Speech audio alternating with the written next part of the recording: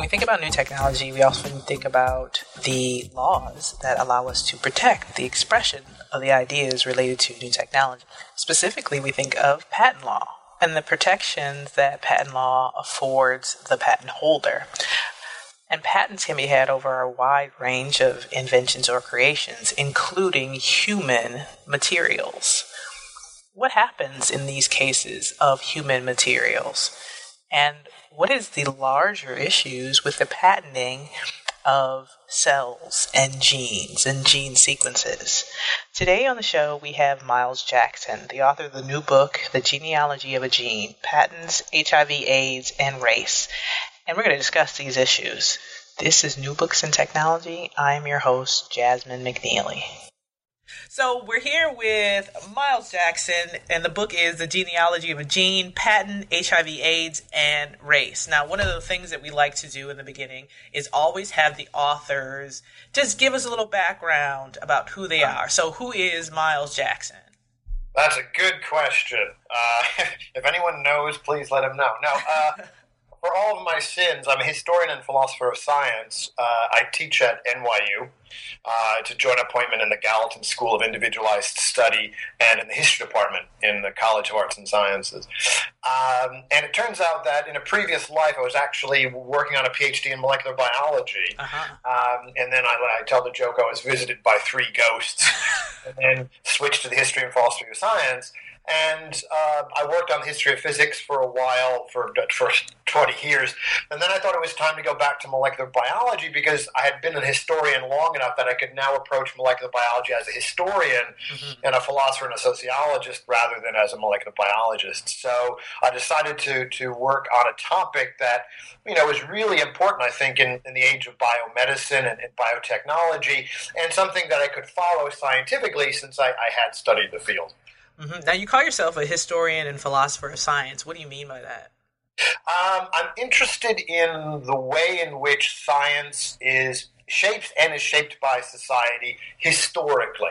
So, for example, I'm interested in the way in which skilled artisans, glass makers, for example, made lenses for telescopes and their relationships with physicists who need these artisans because they make rather important instruments. I'm also interested. I wrote stuff on the triangular exchange among physicists, musicians, and instrument makers because of the really interesting nexus on the ways in which physicists help musical instrument makers in the mass production of instruments, and also instrument makers such as organ pipe builders help physicists conduct experiments in 19th century theories of physics. So historian of science looks at how it is that science is generated, how scientific theory comes about by looking at the context in which that knowledge is generated. So it seems very interdisciplinary. Absolutely, yes. So the book is The Genealogy of a Gene. Yes. Why The Genealogy of a Gene? For several reasons. One, it was a sexy title, right, because it's easy to remember, and that's really important apparently for marketing strategies, of which I know nothing, I have to say.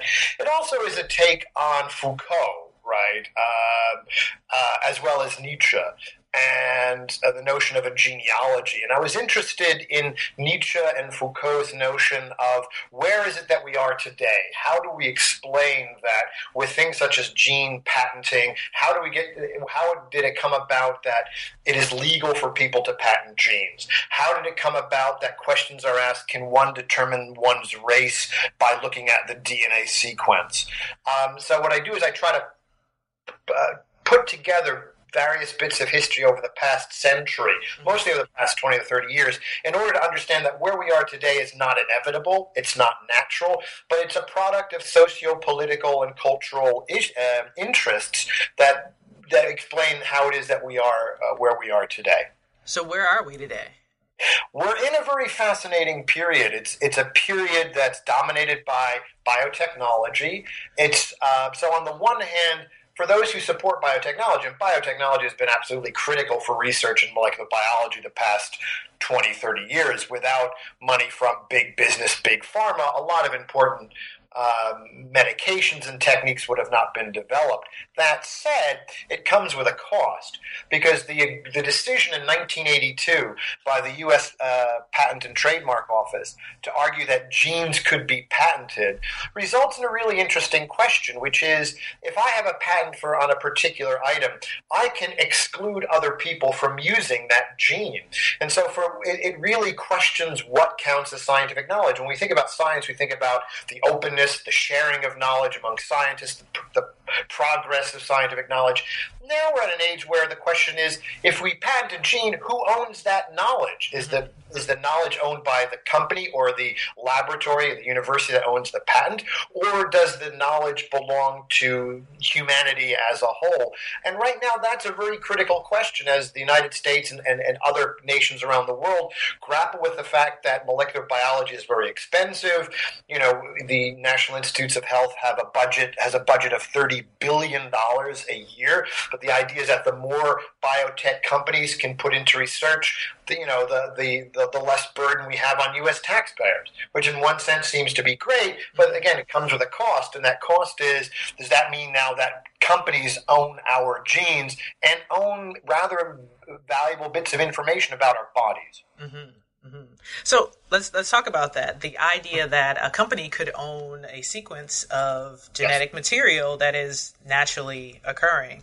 And you talk about the idea of the commons, and actually the commons and public welfare is a theme that runs throughout the book. And I wanted to know, like, your thoughts then on the idea of the commons with respect to genes and genealogy.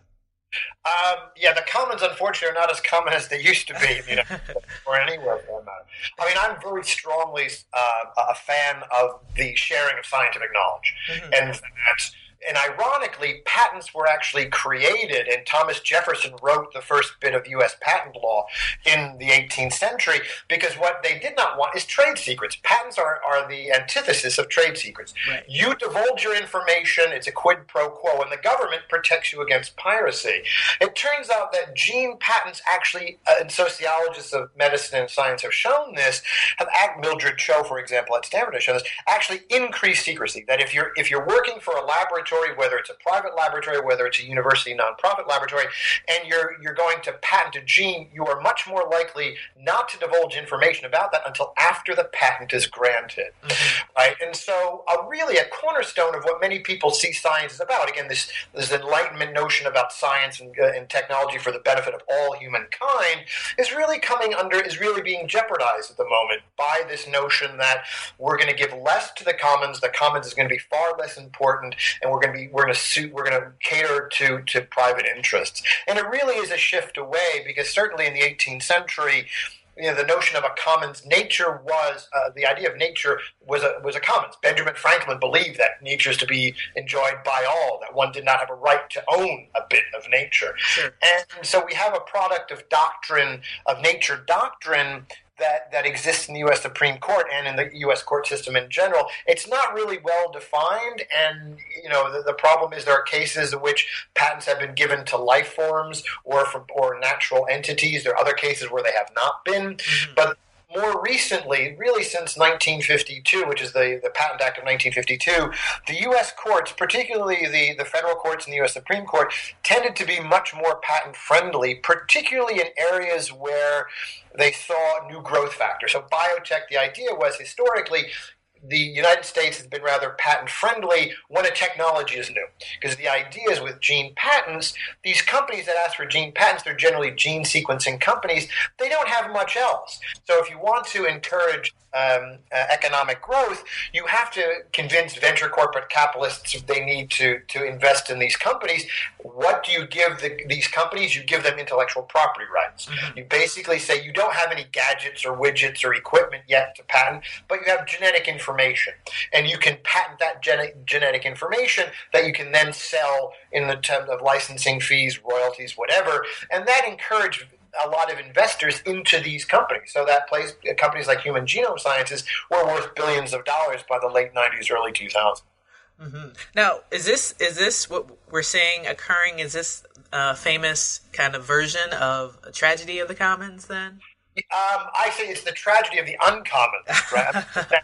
mean, the argument of the tragedy of the commons is that if you allow the commons in, if you allow people into the commons, you'll destroy the public good. We actually know that article was faulty historically, that there are actually very strong ways in which the king was able in 17th century England to police his commons. But I do think it's really, and this is the great title of a great essay by Heller and Eisenberg, their two intellectual property laws, called The Tragedy of the Uncommons, and question about gene patenting. So I think this is the opposite story. What happens when you have a rush to privatize information?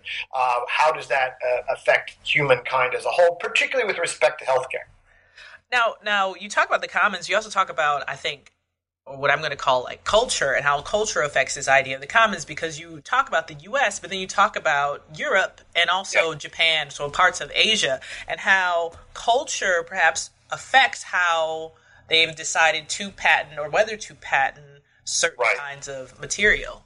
Yes, absolutely right. I mean, the one thing is, and why I chose the genealogy, as I said earlier, is that I wanted to show that where we are in the United States is not natural. Meaning it's not inevitable, right? That there are choices. And to show that is to show that certain patent regimes cater to different cultural interests and cultural constellations. And the Europeans are far more skeptical about gene patents than the United States. They have a lower percentage of successful applications at the European Patent Office. Same is true in the Japanese Patent Office. When it comes to gene patents, they have a higher what's called torpedo rate, meaning that the patent is actually taken away because of particular challenges.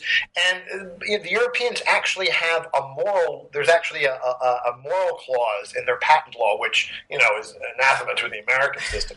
If there is a patent that's against the moral good, that is grounds in and of itself to revoke a patent. Mm-hmm. Right? So although it hasn't been used for gene patents yet, there have been calls in Europe to argue that this is where the moral clause needs to come in. So certainly in Europe, although genes are still patentable in Europe, they're also still patentable in the United States, despite the Supreme Court ruling in 2013. The Supreme Court ruled that if you take a gene simply from a genome, you may not patent it. If you make a copy of that, you're allowed to patent the copy. The Europeans are much stricter about it and much more skeptical. And they're also much more skeptical about the private ownership of life, right? And also private enterprise over foodstuffs. That's why genetically modified crops in Europe are much more controversial than they are in the United States. Mm-hmm. So let's get into some of the things that you've written in the book. And reading the note to the reader, you make this comment. You say you want to make sure you didn't have a history of science without the science. And so I want you to perhaps to explain what you meant by that. Yeah. I decided to be a little bit scandalous because I figured in the book I'm allowed to. I mean, there is a sense in which, now I'm going to get nostalgic because I'm old, that over the past, back when I was young, in the late 1980s, early 1990s, there was a really interesting turn in the history of science, which was to argue that the history of science is not just for scientists, but also for historians and philosophers and sociologists and anthropologists, right? Mm-hmm. And I think that's absolutely correct. I do think that we need to make that interdisciplinary bridge. The problem is that, like many movements, we went a little bit too far in the sense that people stopped talking about the science, right? And that, I think, is a problem because although I do believe that science is a cultural activity, I think you need to understand it if you want to argue that it is a cultural activity. Otherwise, you're just talking about the context of science and not the content. So I wanted to write a book in which people said, it makes sense that I had to sit there and learn what a gene was because I now understand the debates about gene patenting more because of what went on. I also now understand that the notion of race is a really complicated issue now that Miles tortured us with so much stuff on, how many genetic markers do you need to determine someone's race, right? So that my idea was that you really begin to understand the intricacies and the fascinating caveats of science and society when you come to grips with the science. Mm-hmm. Now, you also say this is a story about the instability of scientific, legal, racial, and ethnic claims. Yes. Could you expand on that? Sure. The interesting bit that was so fun to work on in the 1990s and 2000s, this was a time, and it still is a time, when there are a lot of instabilities that are going on in the patent law, whether or not genes are patentable. Again, this was a decision that 2013 was finally resolved. And no court of law anywhere in the world decided that genes were patentable or not patentable until the U.S. Supreme Court did it in 2013. Also, the notion of race. What counts as a race? This has been debated now for centuries, right?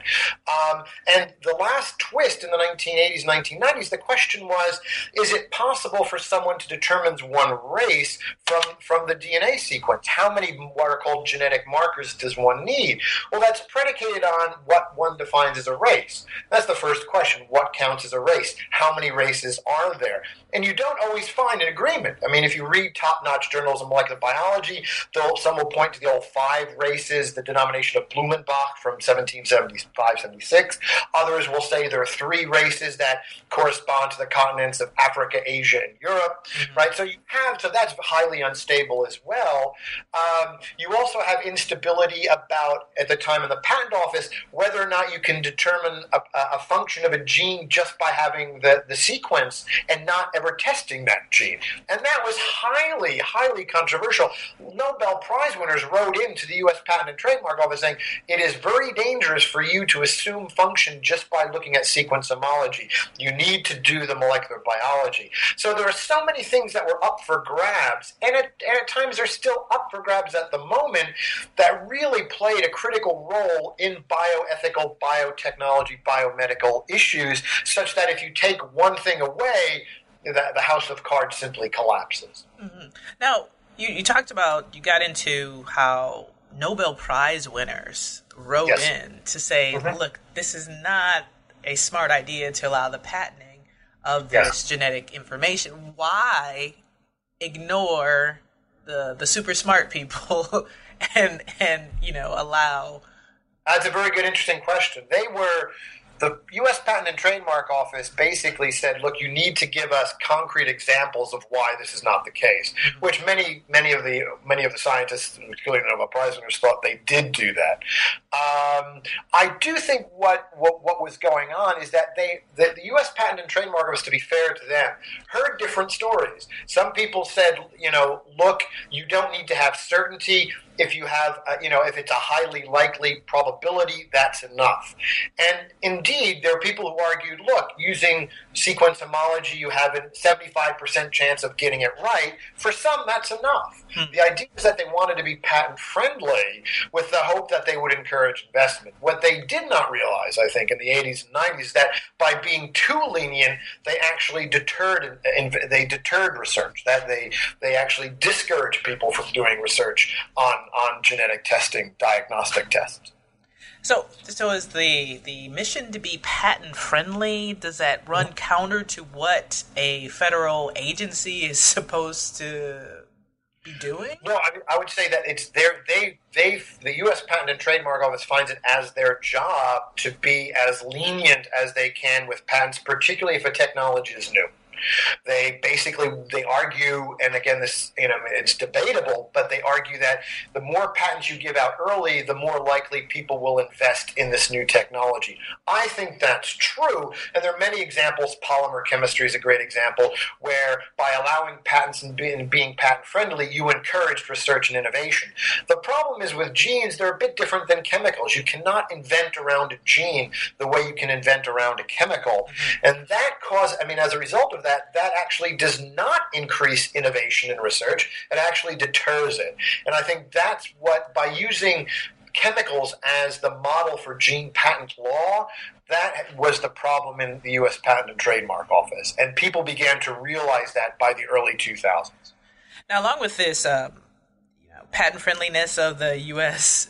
PTO, you use two terms in relation to these big pharma companies and research giants, and one of them is scientific entrepreneurship, and the other one is economic colonization. And I was wondering if you could talk about these two terms for a second. Yeah. The scientific entrepreneurs is actually a term I stole from Steve Chapin. We wrote a great book on biotechnology in the 20th and 21st centuries, scientific life, sorry. a great book. And basically what he talks about, it's a very interesting phenomenon that in the late 20th century, you have a group of individuals such as J. Craig Venter who are simultaneously scientists and entrepreneurs. They don't see the two as being opposites, right? The idea early on in the 19th century, if you're a scientist, somehow you should be, have noble pursuits, not be interested in financial gain. That clearly has changed by the late 20th century into the 21st century. So these scientific entrepreneurs are individuals who run companies, who are scientists, and believe that, way forward in science now is to have some kind of commercial venture, that a commercial venture allows you to do things that you can't do if you're simply in a research institution, a research university, for example. So the scientific entrepreneurs are a new class of individuals from the late 20th century who are simultaneously business people as well as trained scientists. And again, J. Craig Venter would be an example. William Hazeltine would be another classic example of that. Economic colonization comes from various works in cultural anthropology in which the idea is that we're colonizing the body and bits of the body, and that the body now becomes, this land to be conquered and to be sewn up financially by companies. So it turns out that in the most recent study in 2013, 61% of our genes have been patented. That's a lot. We have between 22 and 23,000 genes. 61% of them have now been patented. Most of them have been patented by private companies. Mm-hmm. So the idea is that the human body now becomes this land, this territory that is staked for claim by various individuals who can see ascertaining a great deal of wealth from it. So, and how does race play into that? Race is fascinating because it comes in my story from so many different directions, from so many different reasons, with one goal in mind. So you have, for example, on the one hand, federal institutions that I think are actually rather noble, such as the National Institutes of Health. They passed in 1993 something known as the Revitalization Act, and I draw upon the great work of Stephen Epstein called Inclusion on this point. And the Revitalization Act said, look, doctors in the United States have committed sins to people of color. And to those of lower socioeconomic status. One, of course, is the eugenics movement, where doctors played a rather critical role in sterilizing individuals without them knowing about it. And the other, of course, is Tuskegee, the role of research of the American Medical Association in Tuskegee. So they basically said, mea culpa, we've sinned. We want to address our sins and include people of color in research because the white male should not stand as the universal symbol of medicine anymore. Mm-hmm. In order to do that, as I said, they passed the Revitalization Act in 1993, which said, well, Congress passed it, but they proposed it, which said that if you get money from the National Institutes of Health, you're required to include women and people of color in research for diagnostics and therapeutics for disease. Right. Similarly, the Food and Drug Administration said you must include women and people of color to test the safety and efficacy of drugs. You just can't test it on white males anymore. Right. So you have those federal agencies. You also have Big Pharma. And I don't necessarily think Big Pharma has the heart on the side of the angels. They see race as a way to market drugs, right? So that we now have drugs that are race-based. Bidil is the classic example, which is a race-based drug for African Americans who suffered a heart attack to decrease their chances of a second heart attack. We now know that we found no genetic markers to explain why that's the case. And we do now realize that it's just as effective for Chinese, for Asian Americans, for Hispanic Americans, for Native Americans, for Caucasian Americans to take this drug. But the idea was that Big Pharma can now basically stop drugs from becoming generics. If they can show that a drug has a greater efficacy among a particular race, they can apply for renewal of patent. They can renew the patent. Right? Yeah. So they're interested for financial reasons. They argue we're doing it for the good of humankind. And what they basically say is, oh, look, we're just listening to the federal government. The federal government's making us, test drugs on different groups of people. One size doesn't fit all anymore. That's what the government tells us. Therefore, we're just being good citizens and making money as well. There's also the personal genomics companies, which are fascinating to me. Find out what your ancestry is, right? And also find out they're no longer 23andMe is the classic company that does this. 23andMe was told by the FDA for cease and desist when it came to talk about mutations which cause disease because they had no medical evidence to back that up. But you can still get tested for ancestry, and so that's a big fetish for Americans. They want to know from whence they hail, and so personal genomics companies have a role, as well as patient advocacy groups. There's been a history in the United States for, say, Tay-Sachs disease research among Ashkenazi Jews, sickle cell anemia among African Americans. I mean, we now know that those diseases are not racial diseases, by the way, right? We now know that sickle cell anemia, which was discovered in 1910, is not the Negro's disease, to use the early 20th century term, but we found it among Italians, among Greeks, among Indians, among Iranians. It turns out if you're a heterozygote, one normal copy, one mutant copy, you're resistant to malaria. So it's an environmental mutation, not a race mutation. And it turns out with Tay-Sachs, that's not an Ashkenazi Jewish disease. 15 out of 16 children born in 2012 were from families that had no history of being Ashkenazi Jews. It turns out that Ashkenazi Jews screened for it so much because of these patient advocacy groups. They made it aware that they then basically screened it out. I mean, most people, if you're an Ashkenazi Jew, you basically get tested for Tay-Sachs, and you can decide whether you want to go with the child or have an abortion, right? So that there are screening techniques now. So there are different constellations. There are patient advocacy groups, and it's also patient advocacy groups for HIV/AIDS, right, for breast cancer that have been very, very important the past 20 years, that have the heart on the side of the angel, be your own expert, help citizens with their problems. Be your own expert was a great liberating term. However, Big Pharma usurped it. Big Pharma said, yeah, don't passively listen to your doctor. Listen to us, because in the United States, you have direct-to-consumer advertisement. We're only the second country in the world to do it. The first, by the way, is New Zealand. It's the ultimate trivia question. What's the other country? It's New Zealand, and most people have got that wrong in true and false test. But from the 1996, you can watch the Super Bowl and watch commercials about Viagra. Mm-hmm. When I was young, you weren't allowed to do that. So companies directly advertise to the public, and they tell you, yeah, be your own expert. Here's this drug. Talk to your doctor about this, right? So various people are coming together defining race for very different reasons with the goal of what's called pharmacogenomics, the notion that we're now at an age where companies and biomedical researchers want to treat your diseases based on your DNA rather than a kind of a blanket chemical treatment of disease. Mm-hmm. So what is the attraction of choosing racial or ethnic categories despite there being so many different ways to analyze human differences?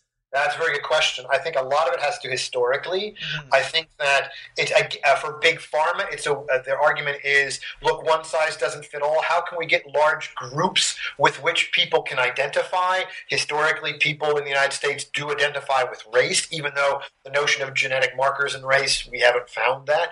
Even people who believe in a genetics of race do not argue that there's only one gene. It's not skin color. I mean, people with the same skin color can come from Jamaica, from Africa, from India. These are rather diverse populations. Indeed, Africans are the most diverse population because they've been around the longest. Humanity started in Africa. So you have, in a sense, this kind of historical legacy in the United States of people identifying in terms of race. You also have the sins of the American past with slavery and coming together to atone for those sins. So there's a political apparatus to deal with race. And also, again, the financial impetus of Big Pharma, and also the federal governments, the NIH and FDA are very powerful federal agencies for biomedical research, and the fact that they think that it's important to talk about race and define race at the level of the genes in order to atone for the sins of the past. So there are many different, very powerful groups that want to emphasize race over so many other possibilities. And that's the bit that's really disconcerting. I've always argued in the book, look, if you define race properly, which is very tricky, I'm more than happy to have lens as a race in which we understand human diversity, but it can't be the only lens through which we look. And again, sickle cell anemia and Tay-Sachs are the classic examples. There's much more going on. It's about geographic ancestry. It's about the environment. These are other categories that are just as legitimate to look at human diversity as race is.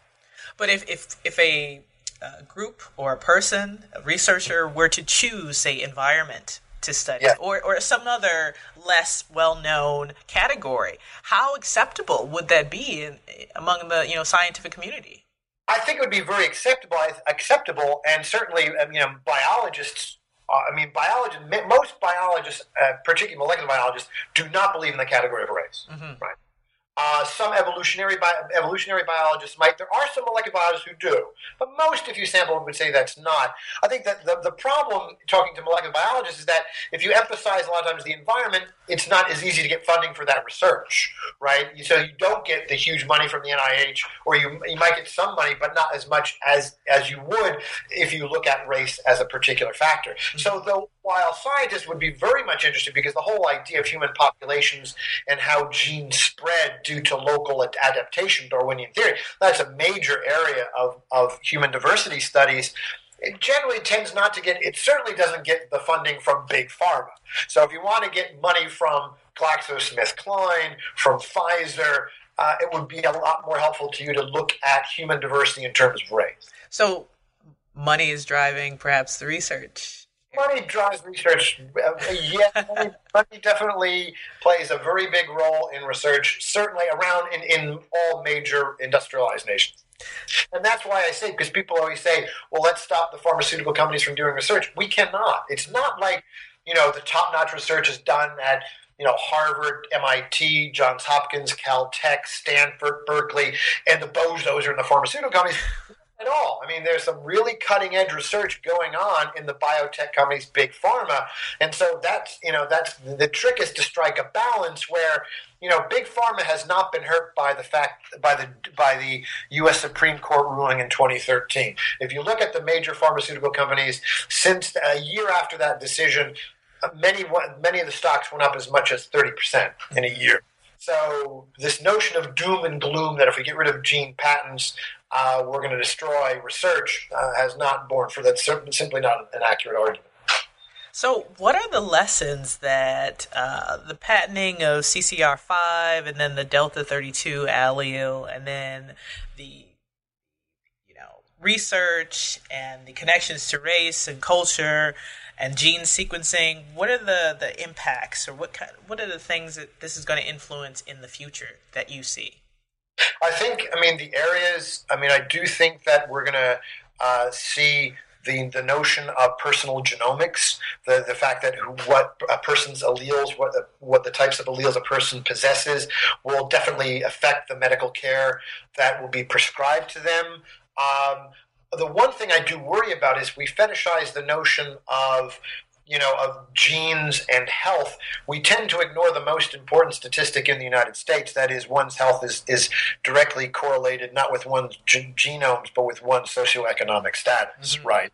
And that's one thing that's one of the morals to the book, is that let's not be genetic essentialists here. That even if you mean well, genetic essentialism is dangerous mm-hmm. because it ignores the sociocultural, and hopefully that will change with our healthcare system now. It depends upon who gets elected 2 years from now. Sure. But I think we need to be although I think pharmacogenomics and the notion of genetic treatment is great, it has a lot of potential, we have to be very careful to make sure that everyone has equal access to that treatment. And historically, that has not been the case in the United States. And I think we have to be very concerned with talking about race at the level of the genes, about being essentialist about race. It was very fascinating to me that a number of my African American colleagues very strongly believe that there has to be a genetics of race. And I was quite flabbergasted. I said, well, why in the world is this the case? And they said, well, Miles, if there isn't a genetics of race, then affirmative action laws will be discontinued in the United States. And that was a fascinating argument to me, because what they were saying is, if you cannot find it in nature, it's not real. Right? That somehow if it's inscribed in nature, it is real, it is apolitical, it is universal, it is culturally neutral, therefore it's legitimate. And I remember saying to them, look, slavery is not natural by any stretch of the imagination. It is a social product. It's a pernicious cultural product. Just because it doesn't exist in nature doesn't mean it's real. It does not mean it's not real. Mm-hmm. And so I think that's what we need to emphasize as well, that genetic essentialism and race can be very dangerous, and the notion that somehow if it doesn't exist in nature, it's not real, is also highly problematic. But the interesting thing is that about this particular gene is that I can use it as a heuristic tool to bring together what are really major themes in biotechnology the past 30 years, namely intellectual property, HIV/AIDS, and the notion of race. And I think those are the three areas where science and society really dovetail and indeed are inextricably linked in rather important ways that I think most people need to know about. Absolutely. One of the things we've instituted here on New Books in Technology is the elevator pitch. So say someone somehow has tuned in right at this exact moment and they want to know what your book is about, why they should go read it at the library, buy it on Amazon, or whatever the case may be. What would you say to them? How tall is the building am I going up?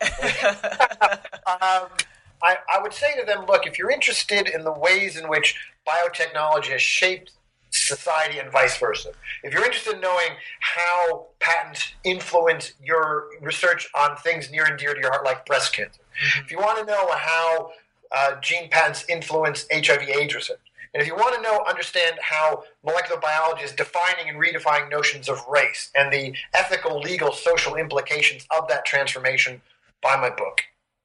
Sounds good. So what's next for you? I'm in Germany at the moment. I've been asked to write a popular book, so an undergraduate kind of level book on the relationship between between scientists, musicians, and instrument makers, from the 18th century to the present. So that's a fun project. So I'm going to work on that. It follows on the second book I wrote a little bit. And I also want to write my next project. I want to also go back to science, to molecular biology, and I want to work on the history of cell receptors, because I think that's a fascinating story about the history of biochemistry, the history of molecular biology, and also the history of immunology. What is it, which is the science of self, right? If you think of immunology, it's about foreign invaders. It's about your immune cells, your defense cells fighting against these horrible, invading cells. And I'm fascinated the ways in which immunology got framed in the 20th century about self versus non-self on so many different levels, with receptors being the thing that makes your body understand what's you and what's not you. So we look forward to both those projects here on New Books in Technology. With this project out right now, The Genealogy of a Gene, Patent, HIV/AIDS, and Race. And we've had Miles Jackson on a show, and we really enjoyed this conversation, and we hope that you did too. So thank you, Miles. Thank you, John. Appreciate it. Absolutely. And this has been New Books in Technology. Have a great week.